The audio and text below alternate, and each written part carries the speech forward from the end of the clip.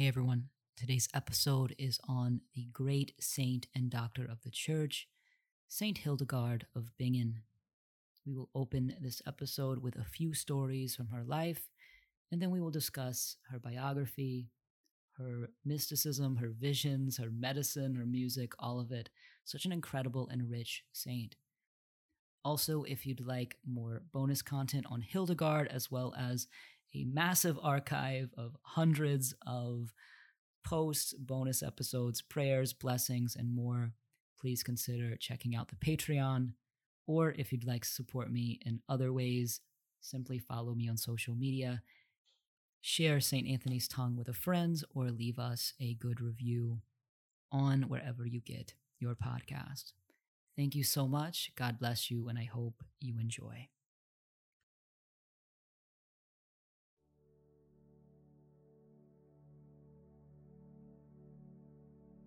Before her bones were even fully formed, Hildegard could see visions of God. These visions contained a light that would radiate from her soul and the soul of all beings, and it would shoot straight up to the heavens, where now in God's hands the soul would radiate outward like a magnificent tree whose canopy could envelop the whole world. The branches of this soul would spread far and wide, and they are connected to everyone. Your branches connected to mine, mine to yours, as well as the essences of the plants, animals, and all of God's creation. All of our souls, like trees, create a lush forest, an ecosystem of divine love, all interconnected, all one. One morning, as young Hildegard was playing in her room, her nanny came in to ask her to wash up for dinner. During that brief exchange, Hildegard had yet another one of these visions, the room being transformed into a light in which brightness shone from both her and her nanny, traveling up like a beacon and spreading forth throughout the room and in her mind's eye throughout the whole world. It was plain as day. It was occurring right in front of her. The light was shining forth from both her and her nanny, but on top of this vision, there was a faint sound of music, a celestial song as sweet as she had ever heard. Trying to remain calm, she finally asked, "Do you see that?"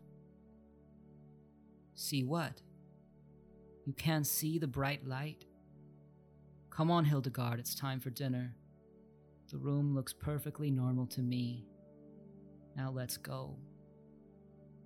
It was from this moment that Hildegard would later recount that she felt she must never share these visions with anyone, as they are too precious and too peculiar to let out. Hildegard would eventually share them with her mentor Jutta, the abbess of the monastery that raised her. And then later a vision from God would not only tell her to embrace the visions, but command her to write them down and share them with the world. Teach everyone about God's methods, God's ways, and his lush sense of interconnection. This is another episode of St. Anthony's Tongue, and this is St. Hildegard von Bingen.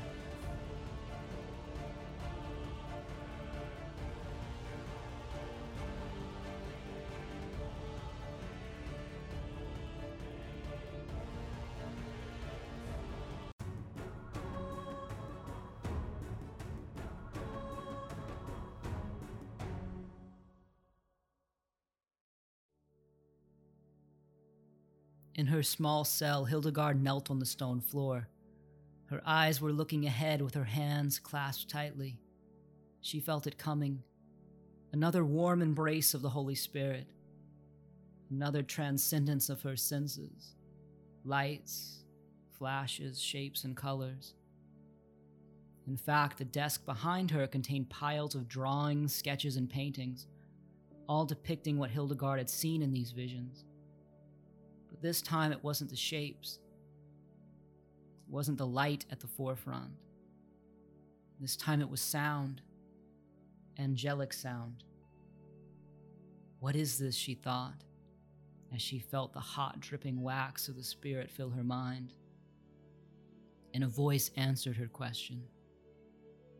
Before the fall of man, all language was celestial song. In heaven, everything is sung. Everything is what you would call music. Mankind now in this state has recreated this celestial song in small ways.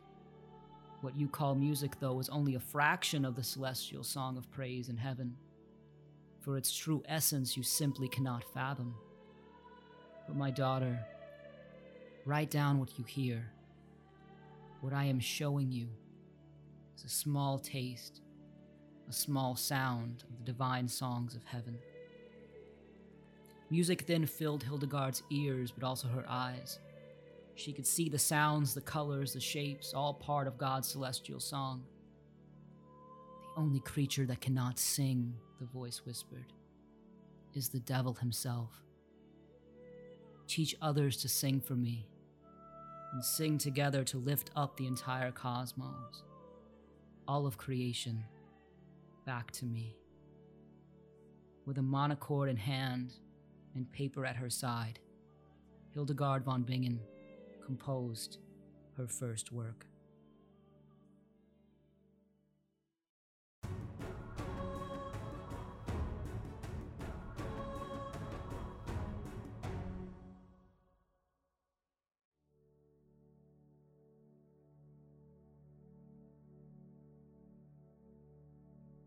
Hildegard shied away from her fame as a preacher, writer, and prophet. Her visions were becoming known as well as her music, though she still felt most home while alone in the presence of God and God only. But with Hildegard, she knew she was never really alone. She saw her beloved in the trees and the clouds, and also the dirty dishwater and the manure she used to fertilize her garden.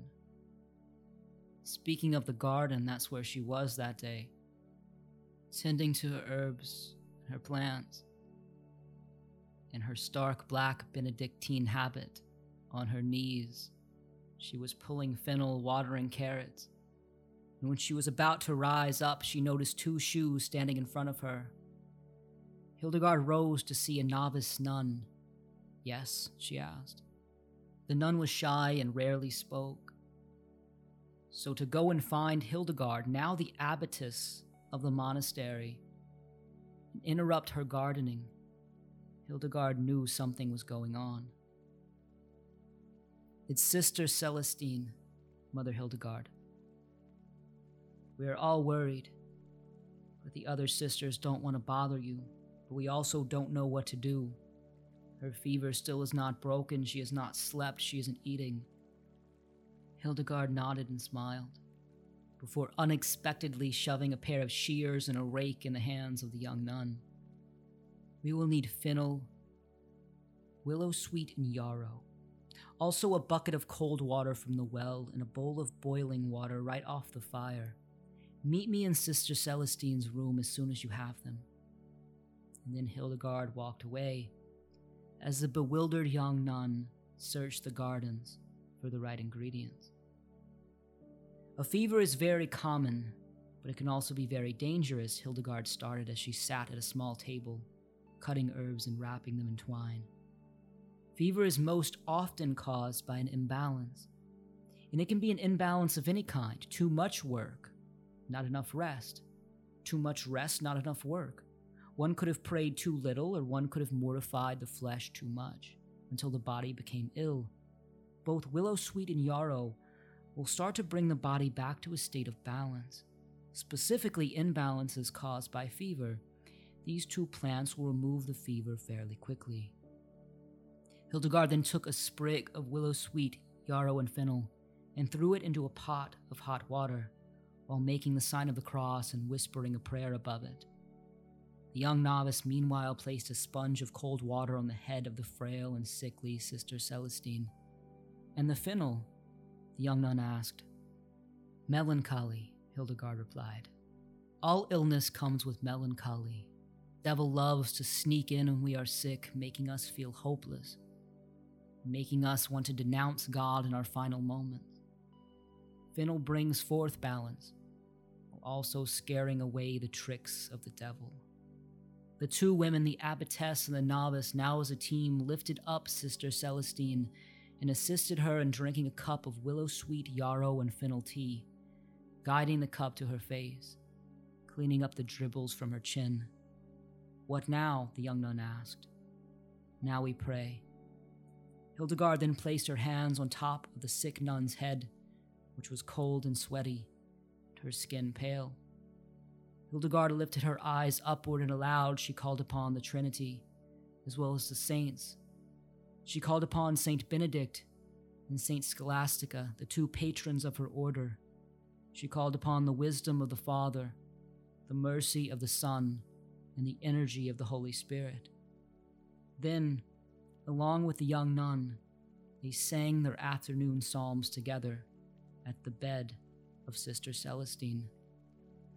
And as they sang, the color slowly came back into her face. And come Compline, Sister Celestine wasn't only cured, but she sang along with her sisters, singing a celestial song of God.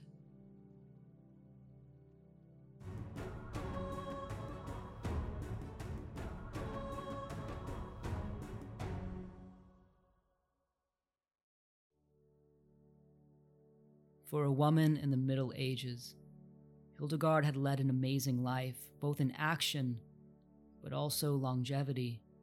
Her visions were accepted by popes, kings, and clergy. She was a noted healer, respected for her cures and knowledge. She was also an artist, a composer, but most of all, she was a spiritual mother to her nuns, all of whom grew so much closer to God, hearing the visions, the music, and the teachings of their great abbotess. And now, in her 80s, this life was coming to an end. Hildegard laid in her bed surrounded by her sisters. They sang their holy office around her bed tearfully, each one being touched by the sanctity of this woman. Hildegard was peaceful, she was content, and was fully ready to walk alongside her Father in heaven, and to now fully hear the celestial song that she was so grateful to be given only a fraction of. And on the night of September 17th, 1179, surrounded by her sisters as they sung Compline prayers, Hildegard took her last breath. But it wasn't the breath that was unique, but the light. For right in the center of her chest, a light shone forth like a tree that traveled straight upwards, whose canopy reached out amongst the horizon and shone forth not only on the monastery, but as far as the eye could see. And as if she was a little child again, asking her nanny and her parents' estate, a voice could be felt amongst the sisters asking, "Do you see that?"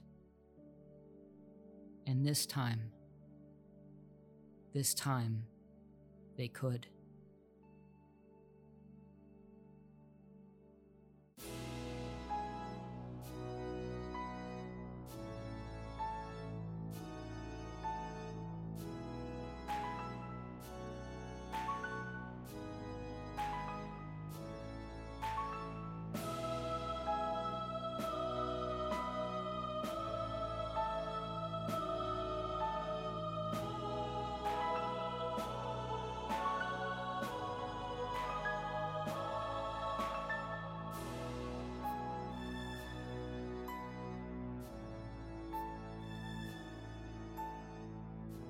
Peace be with you and with your spirit. Welcome to another episode of St. Anthony's Tongue. I am your host, W.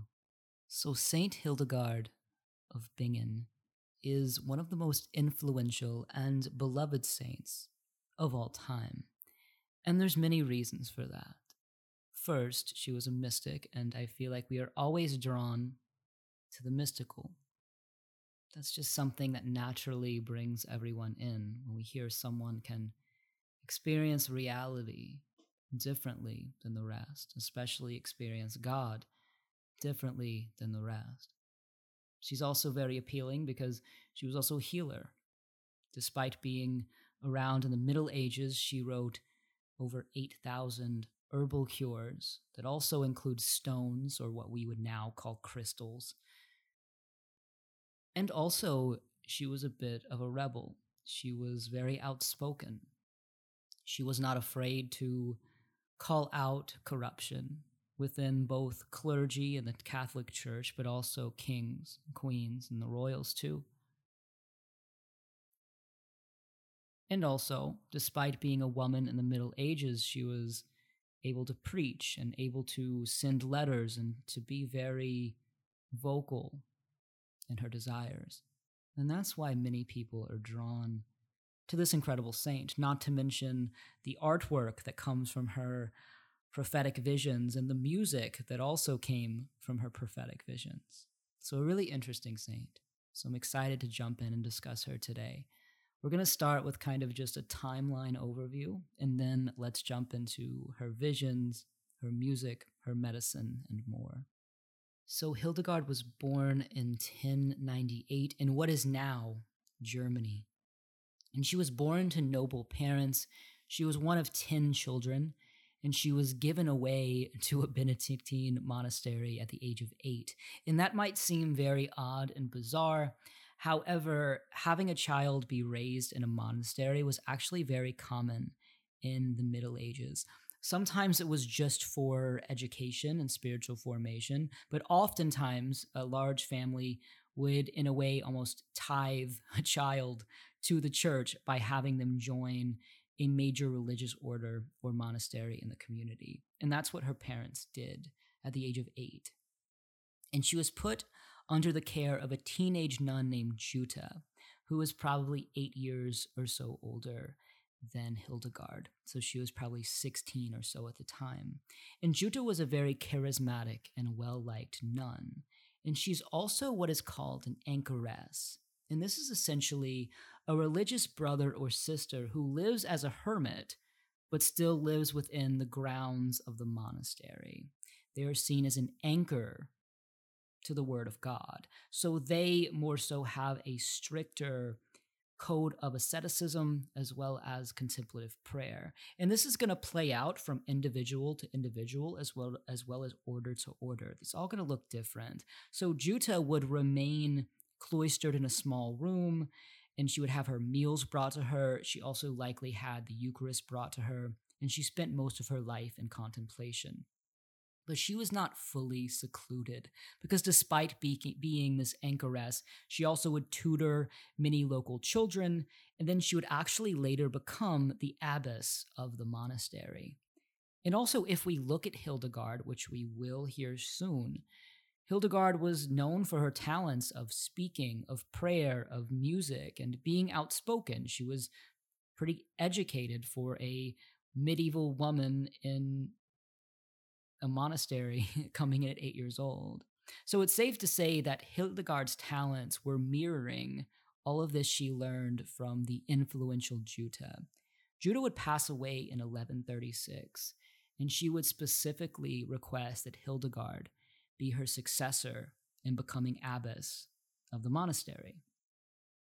So before Jutta's death, though, Hildegard revealed that she'd been having these visions from a very young age.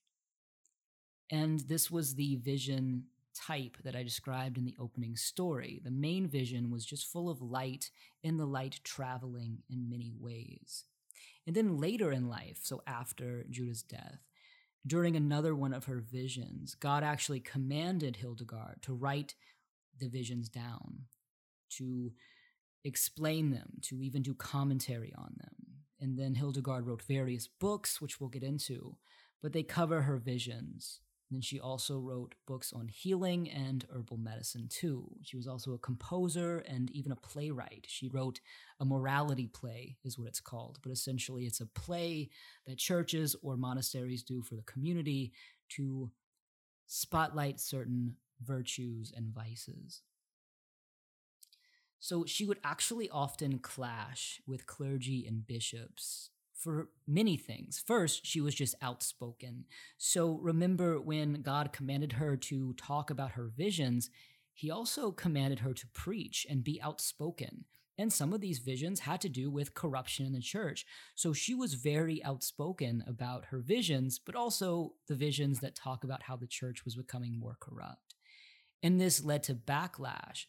But she even had papal approval to continue writing and speaking and preaching, especially about the corruption.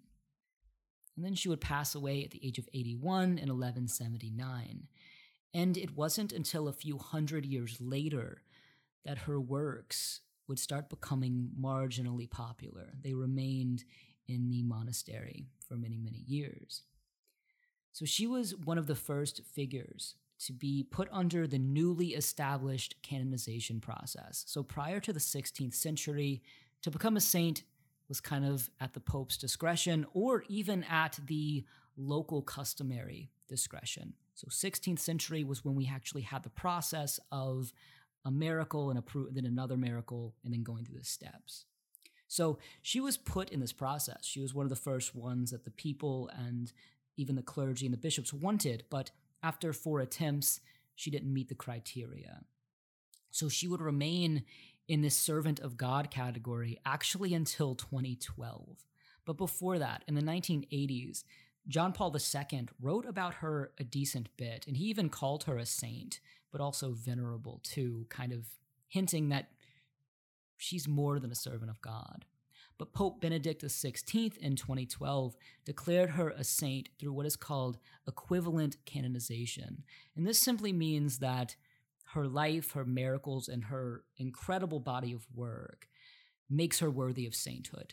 And then later in 2012, Benedict would declare her a doctor of the church. So now she joins Teresa of Avila, Catherine of Siena, and Therese of Lisieux as the only female doctors of the church. If you're unfamiliar with what a doctor of the church means, essentially it is the church saying that this person's writings, their life, their beliefs are essential, important, and really almost necessary to a person's faith and their formation. So essentially saying that their philosophy and what they taught is something the church really endorses, and it's something that everyone can learn from.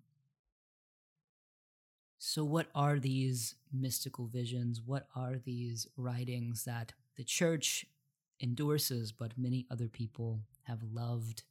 Christian, non-Christian, Catholic, non-Catholic. So let's talk about her visions and her mysticism. Hildegard claimed, as I said, she had visions from a young age, but she didn't tell anyone until telling her mentor Jutta. And what's interesting about her visions compared to, let's say, a Catherine of Siena or even a Teresa of Avila, when they would have these visions, they would go into a state of ecstasy. And if you have listened to the Teresa of Avila episode, we kind of discuss what rapture and ecstasy is and kind of the stages. And according to Teresa, she would say that in that state, you kind of lose your senses. You lose almost your will as well, and God is completely in control.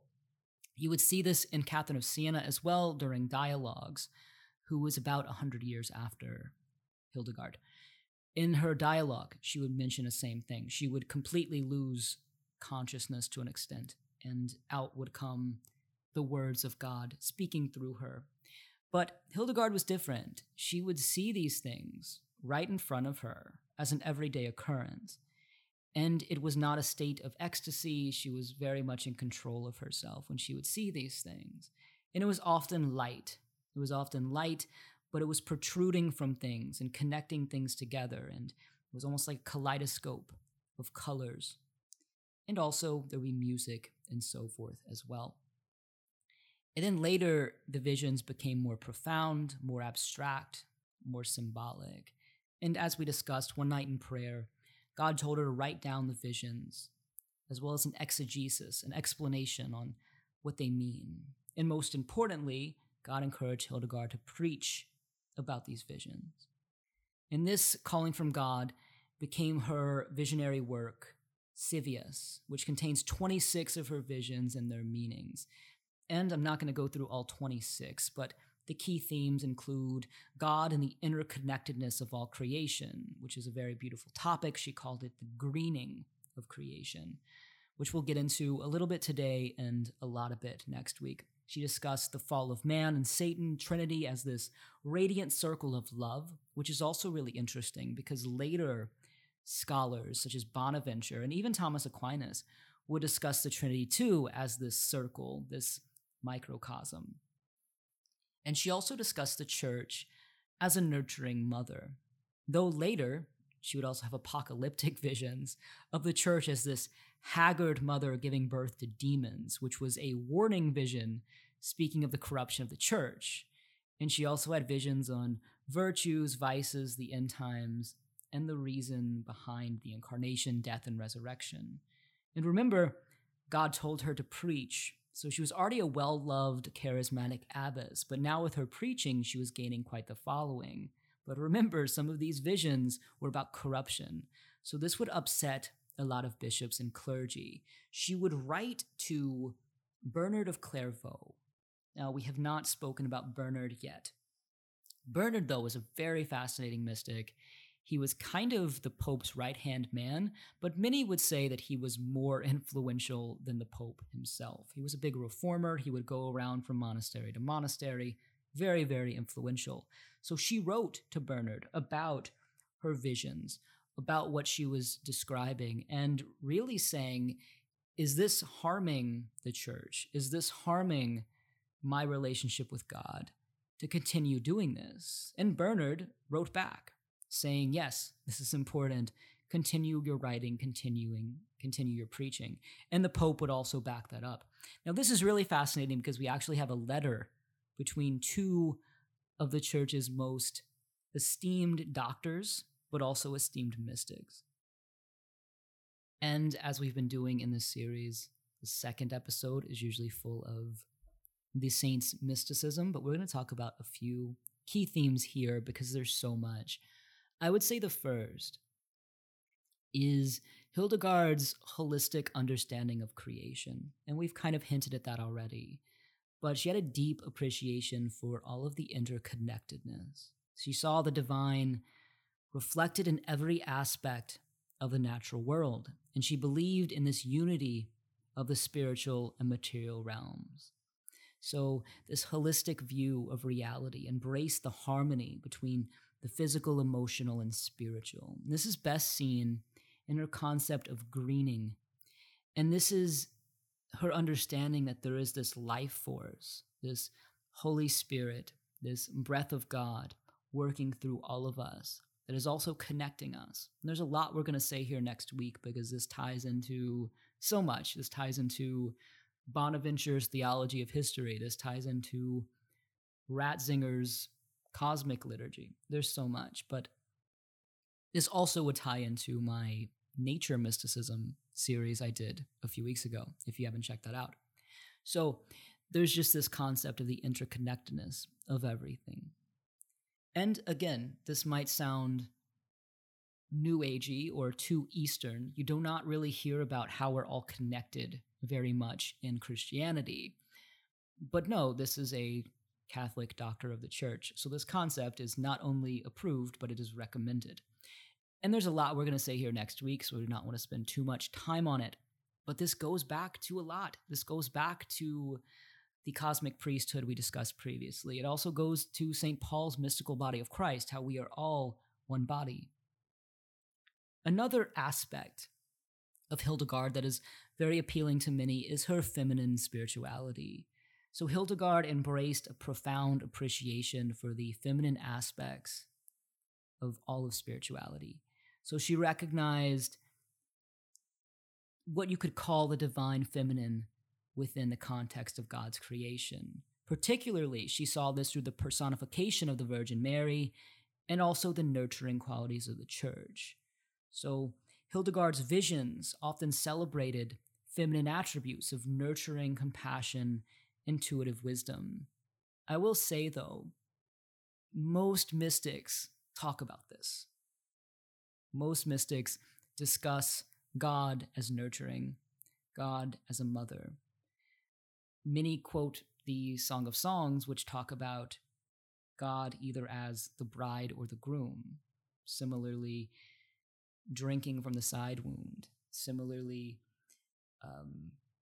Francis de Sales, Bernard of Clairvaux discuss how God is a mother birthing things. So this is a common thread that I think many people don't realize, how often God is described as motherly and feminine throughout the Bible and throughout church theology and mysticism. Though again, we'll get into it later, but God is everything. Masculine, feminine, neither as well.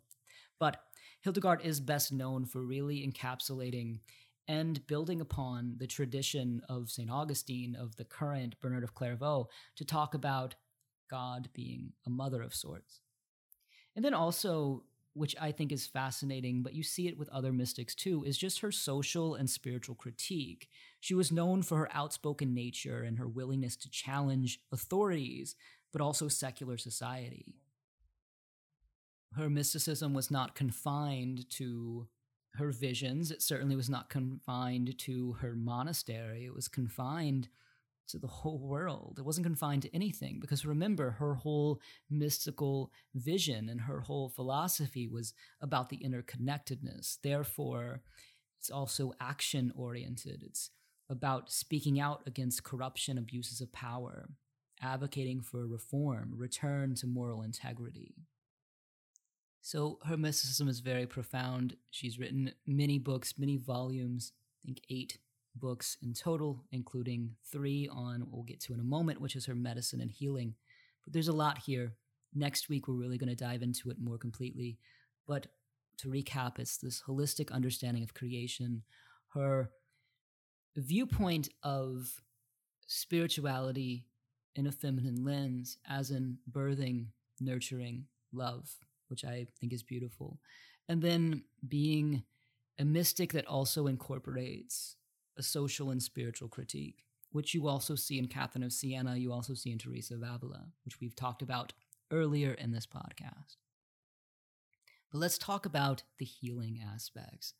So if it wasn't enough to be an outspoken visionary and prophetess, she was also a healer. She has written over 8,000 herbal cures in 2 volumes of books. And now, she was just one woman living in a monastery. She didn't have labs. She did not have test subjects to do massive experiments. So this is largely believed that her cures were given to her in her visions. I wouldn't even say largely believed. She kind of says that. And also trial and error too. So she did heal and provide medicine for her sisters and also locals in the area. And this goes back again to the greening of interconnectedness in her spirituality. So creatures, plants, and humans are all connected. Therefore, of course, God's creation can help heal us. She also put a lot of emphasis on imbalances, so spiritual, physical, and mental. And she would say that these imbalances created illness, and certain herbs would assist in curing that imbalance. So here are a few of her best-known remedies. So again, her books are vast, over 8,000, just a few though. So rose, she often spoke about rose and valued it for its medicinal properties, particularly in heart and digestive related issues. She believed that rose could strengthen the heart and improve overall well-being. You also see a lot about fennel. And fennel was highly regarded by Hildegard for its digestive benefits, but also a calming effect on the body. She said it would alleviate melancholy and alleviate, I guess you could say, the demon of sadness, if you want to go that route. Also, St. John's wort. So Hildegard recognized the healing properties of St. John's wort, and particularly in treating mental and emotional conditions. Also melancholy, anxiety, depression too. And if you've listened to my St. John the Baptist episode from last year, we get into St. John's wort there too. This was kind of an herb that has been used for many kind of healing and cures for centuries and centuries and centuries. The next is chamomile. So She appreciated chamomile for its calming and soothing effects as we use it today, but also skin irritations too. Sage was another. She used that for treating infections, but also memory. So being able to memorize scripture and psalms, she would recommend sage. Then lavender, as we use it today, also for relaxation, but also relieving headaches too. And surprisingly, Hildegard also recommended the healing power of stones, which we would call crystals today. Not all crystals that people say are crystals, but she did recommend these as well. She would say that amethyst had a purifying and calming effect, and it would help support headaches, mental clarity, and overall spiritual development. Emerald was another. She said it had a power to heal and strengthen the eyes, as well as improving memory. Jasper was another. Depending on its color, though, red jasper, she said, could enhance circulation. Green jasper was associated with promoting digestive health. Onyx was another. She saw this as a protective stone that could shield against negative energy. She also said it could aid in alleviating stress. So this might sound antithetical to Christian and Catholic beliefs. I really wouldn't say it is. So this was a common medieval practice to use stones for healing. As far as are crystals demonic or anything foolish? No. This would be in the same instance as using fennel for digestive health. It was medicinal, not spiritual. Today we've made all of this one big circle thing. But yeah, so she was a big fan of crystals for healing. So what would a typical Hildegard session look like for healing? We don't really know, but just kind of looking at the common themes in all of her cures and so on. Most often it would be a tea that was made with the herb for the specific ailment, maybe even using a few together, a cold or a warm compress, but also laying on hands and prayer. So laying of hands was very common. Of course, there's biblical elements to that as well as non-Christian elements.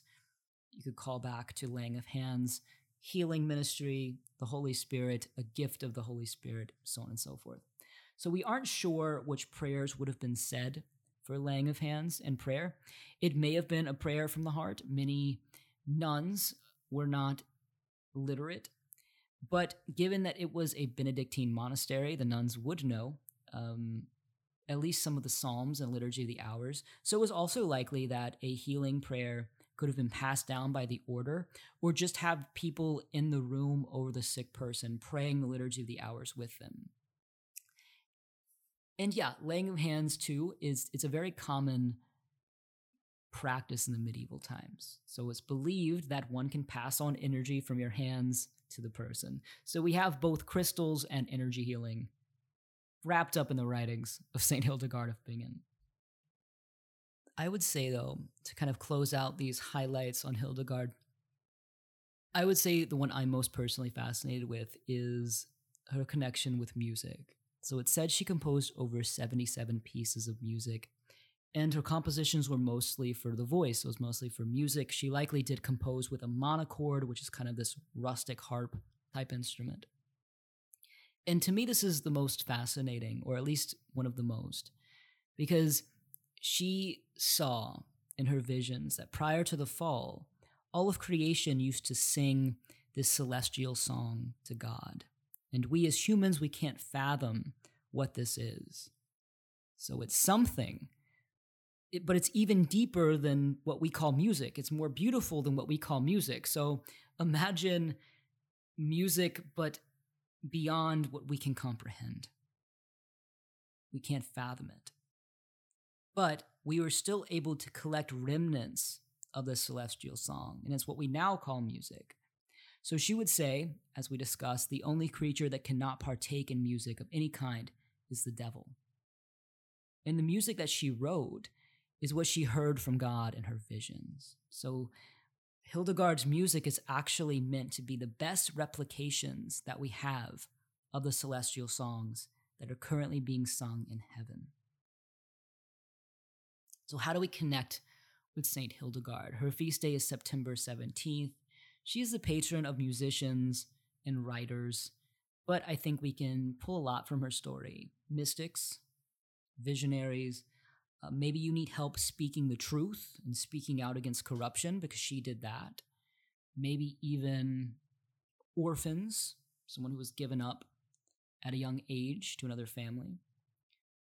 I also think just any kind of woman mystic or anyone who is simply looking for further union with God. Also healers too, that would be a good one. So what about novena suggestions? I would suggest something very simple because she was a very simple nun. So to me, it's finding the novena prayer you like, of course, finding a candle and an image, but sit and listen to her music and maybe even journal about what's reaching out to you and speaking to you. I'd also incorporate Saints Benedict and Scholastica because they were both dear to Hildegard. Sometimes in novenas, it's nice to incorporate other saints that might have a tie to the main saint you are praying to. So that would just look like doing your novena and before it's over, saying a quick prayer to Benedict and Scholastica from the heart or reading a pre-written prayer. It doesn't matter, whatever speaks to you. So next week, we will dive a little more deeply into Hildegard, discuss her thought, discuss her concepts of the greening of creation, and how she saw all of us are connected and connected with God. Thank you for listening, and I hope you tune in next week. God bless you.